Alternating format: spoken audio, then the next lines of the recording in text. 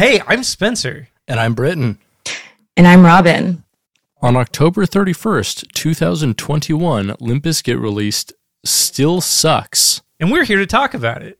This is Getting Limp.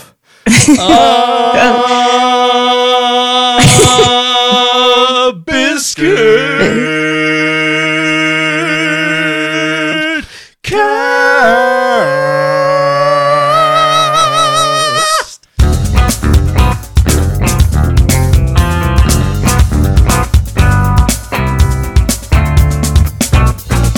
You know, I've always wondered if that was like pre-recorded. I didn't know it was like No, we on do the it- fly each time. We do it live. I thought it was That's a why pre-recorded thing. sometimes it really works, and sometimes it really doesn't. Yeah, I think that one was pretty good. Like, honestly, we didn't No, talk about no. this at all before this. We just, No. like, Brit just Did you guys? Yeah, you didn't come up with Biscuit Cast before. No, No, Brit no. just Made a gave lot of me sense. Look. I Just gave me you a look. And I was like, all right, I guess that's what I we're felt doing. it. This Yeah. is the unfortunate thing happens when you're friends for literally half your life. Literally, yeah. Literally Yeah. half our lives now we've known each other. Yeah. And we have the same shitty group thing. It sucks. Yeah, it does, but it's really useful in these types of Getting situations. Limp a Biscuit Cast is very cool. It was I agree, kind I of, agree. kind of, it makes sense. It certainly does. does. Anyway, sense. so we are joined today by Robin from Nothing Lasts Forever, Oh, yeah. a Hello. November Raincast. If you haven't listened to it, listen to it. It's wonderful.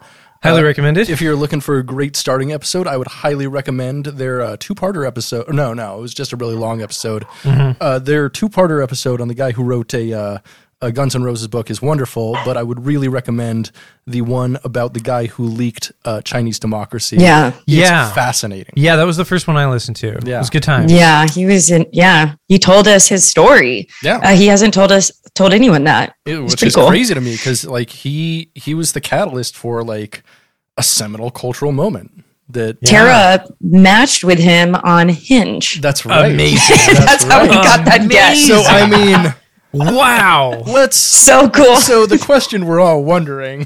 Yeah. What's his penis like? Yeah, exactly. I don't think. I was gonna work into that, but you know, if you're just gonna You know, whenever if you want awkward dong questions asked, you just look at me and I'm like, I'm there. I'm Yeah, there. yeah. I'm the dong man. Yeah. You know, I'm just that's why I jumping gave in. you the look. Yeah, exactly. No, that's fantastic. But we're here today for a more important reason, I think, than Chinese democracy. So we invited Robin here because Robin and Tara, our co-host, had tickets to see Limp Bizkit. So which lets me know that perhaps they are the only other two people kind of in this media sphere who, in earnest, maybe kind of like Limp Bizkit. Biscuit pilled. Yeah. I Yeah. yeah. Well, it's a really interesting trajectory. But I was a Biscuit fan when I was in middle school. Excellent. Big fan of Fred. And Oh yeah. but then this whole new era just really it pulled everyone in. It pulled some unlikely folks in. So- We were able to pull Tara in. So let's talk about the genesis. When Yeah. did you first hear Limp Bizkit, or when do you first remember hearing Limp Bizkit? I mean, I was like, Were you on since $3 Bill Y'all, or did you start like most people? oh, with I think I Significant remember Other? having $3 Bill Y'all on CD, but I Nice. could have gone back. Mhm. Like I definitely Nice. really liked the now I'm blanking on it, the cover. Faith, obviously. Oh yeah, so yeah, good. yeah. I Big mean, one. Everyone liked that. Everyone came in for that, but I wasn't. No, I wasn't prior privy to before that. Fair. But I was a big fan after. You know, I came in. Fred was. I was aware of Limp Bizkit, like I was aware of their existence, but I didn't really know who they were until I played the video game NHL Hits 2003. I'm sorry, is that Hits with a Z? That's with a Z. Excellent. It was a Excellent. PlayStation Cool. 2 video game released in 2002.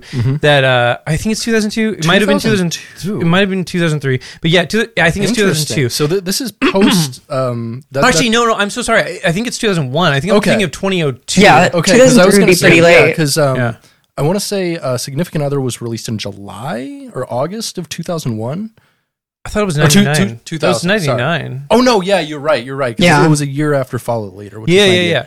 Yeah, I'm sorry. I'm thinking of Yes. Chocolate Starfish. So yeah, it must have been 2001. I'm getting right, my 'cause it's dates right, all weird. Yeah, because it was right Yeah. before the Twin Towers happened, because the Twin Towers were in the Roland video. Yes. Which was the first single, which released right before the album. Yeah, okay. Yeah. Yes, Okay. yes. So that my first exposure to them was through that game, and because Roland was in that game, and I was like, "This is fantastic." I mean, I was 13, so like, I mean, of course, it's like the prime time to be exposed to something like that. You know what I mean? It's really interesting, though, that you grew up in, I'd say, like the last real wave of MTV playing music, like the TRL days, and you somehow missed like Nookie.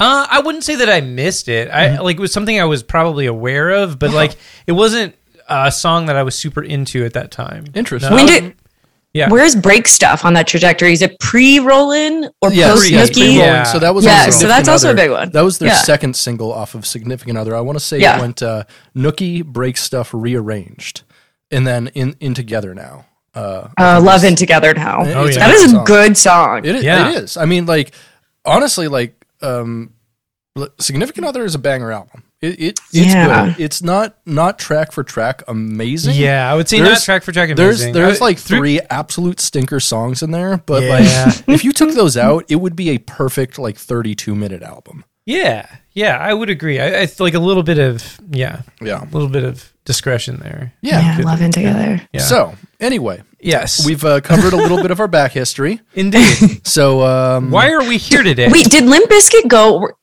for this era, this back history? Were they on a Warp Tour ever? no, That's I a don't great believe question. So I don't know. I don't. Yeah. Think If they ever were, I would have been going to it. I feel They, like. they were on both Family Values tours. Oh yeah, the so, Family Values. 99 and I 2000. didn't go there. I saw Eminem in like the '99 Warp Tour. I was very into that. Like that was very Warped Tour. early. Interesting. Yes, very early Eminem. That's Maybe. amazing. Very cool. They could have been then. Yeah, could they have? Yeah. They could have been. I feel like I they really were Probably kind of- not. No. Because new metal, I don't think ever really got too into the Warp Tour, did it? I feel like during that I era, don't know. during that era, though, Like, it was like there's a more lot- pop punk, and then later it became like emo-ish stuff. Yeah, I mean, Yeah. it was very pop There was, punk like, in a that era, hip-hop but there. I feel like there was a little bit of bleed over from new metal. Yeah. And that was also like my exposure to new metal because I was listening to a lot of the Warp Tour compilation stuff at that time. Mm-hmm. So like 2000, 2003, 2004, something like that. So that was kind of like how I was getting into that stuff. But it was definitely through the lens of pop punk. Pop punk just really. It was the soundtrack of that time. you know? I mean, Yeah. if you want pop music, if those are your sensibilities, but you're angsty and you want punk, pop punk's got everything you need. Oh yeah. Everything. Oh yeah. It's nice. Yeah. Speaking of having everything that you need, let us talk about the new Limp Bizkit album. Limp Bizkit Still Sucks, released October 31st, 2021, year of our Lord. Halloween. Devil's As of Night. taping of this, Yeah. 4 days ago? 4 days ago. 4 days ago. Yeah. Yeah. So I listened to this on Halloween pretty soon after it dropped. I Same. did too, yeah. Yeah. 9 p.m. I was downloading. Yeah. Just Saved to listened it phone. walking around. Yeah. Yeah. Should we go track by track or just start with initial impressions and then break it down? I think we should go track by track and then at the end talk about Okay. how we Yeah. overall feel about it. All right. How's that Yeah. sound? All right. So it starts out on first track, Out of Style. And it starts with a quote, I think Fred Durst saying, we cannot change the past, but we can start today to make a better tomorrow. Yeah. Yeah, that's... Is that I his would own say quote? that's Do we true. know? I don't know. I mean, it's not like Could be profound or anyone. anything. Yeah, it could be anyone. It's a platitude. It's who cares? pretty cool. This song felt... there's a thing... There's a few themes with this record where like Yeah. I feel like certain songs are very... not a lot of people other than Fred Durst. And certain songs like are definitely, you can tell there were other people involved in this. Like some of the songs feel like Wes Borland songs. Yeah. And some of the songs feel like Fred Durst songs. And this is one of the songs that definitely felt like it had that Wes Borland Definitely, influence. 'Cause, definitely. like, there's a cool heavy riff in it. Yeah. And I would like, say that. It's Yeah. what I would call the classic Limp Bizkit formula. And I would Yeah. say this song is very much a classic Limp Bizkit song. It's got some rap in it and then Yep. some like kind of aggressive self-referential raps. and then a really hard kind of chorus, but then the bridge is super mellowed out and super effects heavy. It's so very much the formula that pretty much all of their singles have ever been. Yeah. The one thing about even when the Dad Vibes came out and then this song too, you're just like, they're so consistent, right? It's just like exactly how you would imagine a Limp Bizkit song to sound, right? Just like fit right in, takes you back. Yeah, I loved it. It is a classic Limp Bizkit song, and there are quite a few classic Limp Bizkit songs on this album. There are a few songs that are entirely out of form, though. Yes, I agree. We'll get to those. Yeah, we'll definitely get to those. Speaking of like classic Limp Bizkit songs, I definitely feel like the next song is in the same line, and I think that this is honestly one of the strongest choruses on the record. I think this is one of the catchier songs on the record. It's a little cheeseball, but all of it is, you know, all of it is, and like I like that, you know, right? I like that too. So I will say though, I think we kind of can really split Limp Bizkit into two eras, in my opinion. We get the first two albums are very much like kind of every song is mostly about something. And then after that, starting on Chocolate Starfish, most of their lyrics and songs become very self-referential. And Fred Durst starts talking about himself a lot, about Limp Bizkit a lot, and just kind of about, you know, his views and how the world sees him, his band, those kind of things. And this is, lyrically, this album is very much that. It's very self-referential. Yeah, the whole thing is kind of entirely about that. Yeah, there's, I mean, even the title. Yeah. Right? Yeah, exactly. Yeah. There's, I'd say 2 or 3 songs that are about things that aren't Limp Bizkit.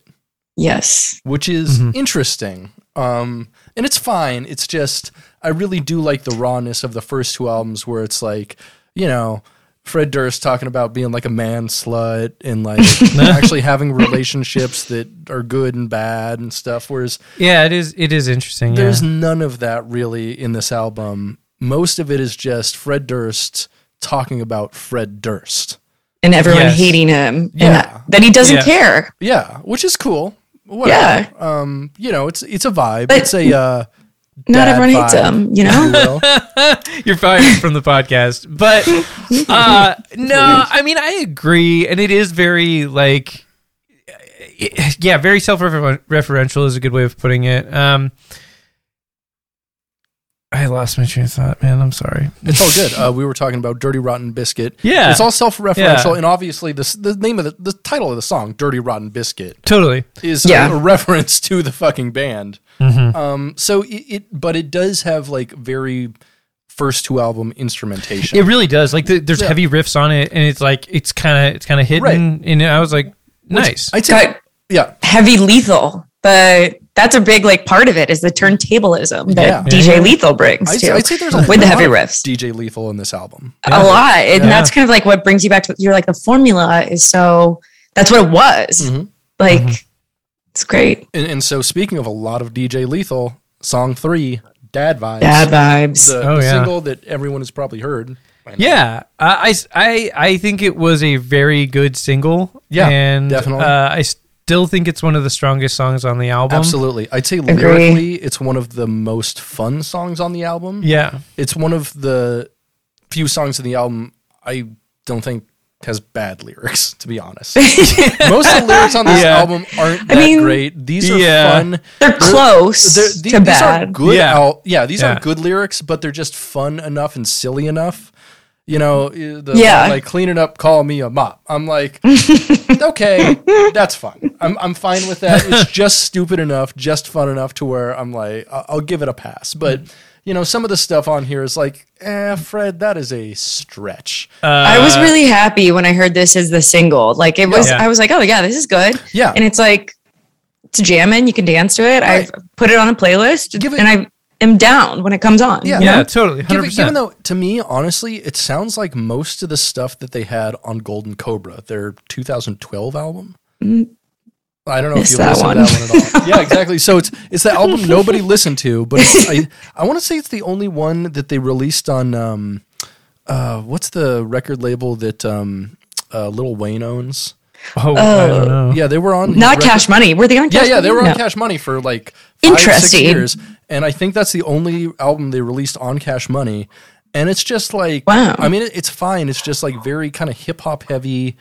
It's a lot like Dad Vibe. It's a lot like the first 3 songs on this album, I'd say. Like classic instrumentation mixed with straight up just hip hop songs.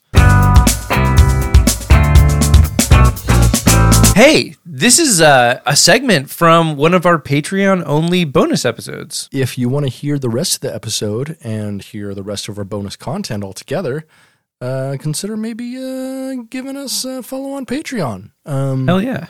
Yeah, we've got, for as little as $2 a month, you can subscribe to us. And it helps us make the podcast, helps us do extra shit, helps us live the dream of not working for the man and working for ourselves, just doing Buckethead content. That's a joke. No one's ever. No one's ever.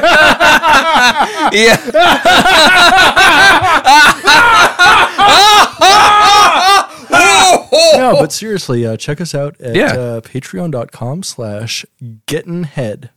Hell yeah. And I hope you enjoy this clip from the episode. Yeah, thank you. Thanks. Bye.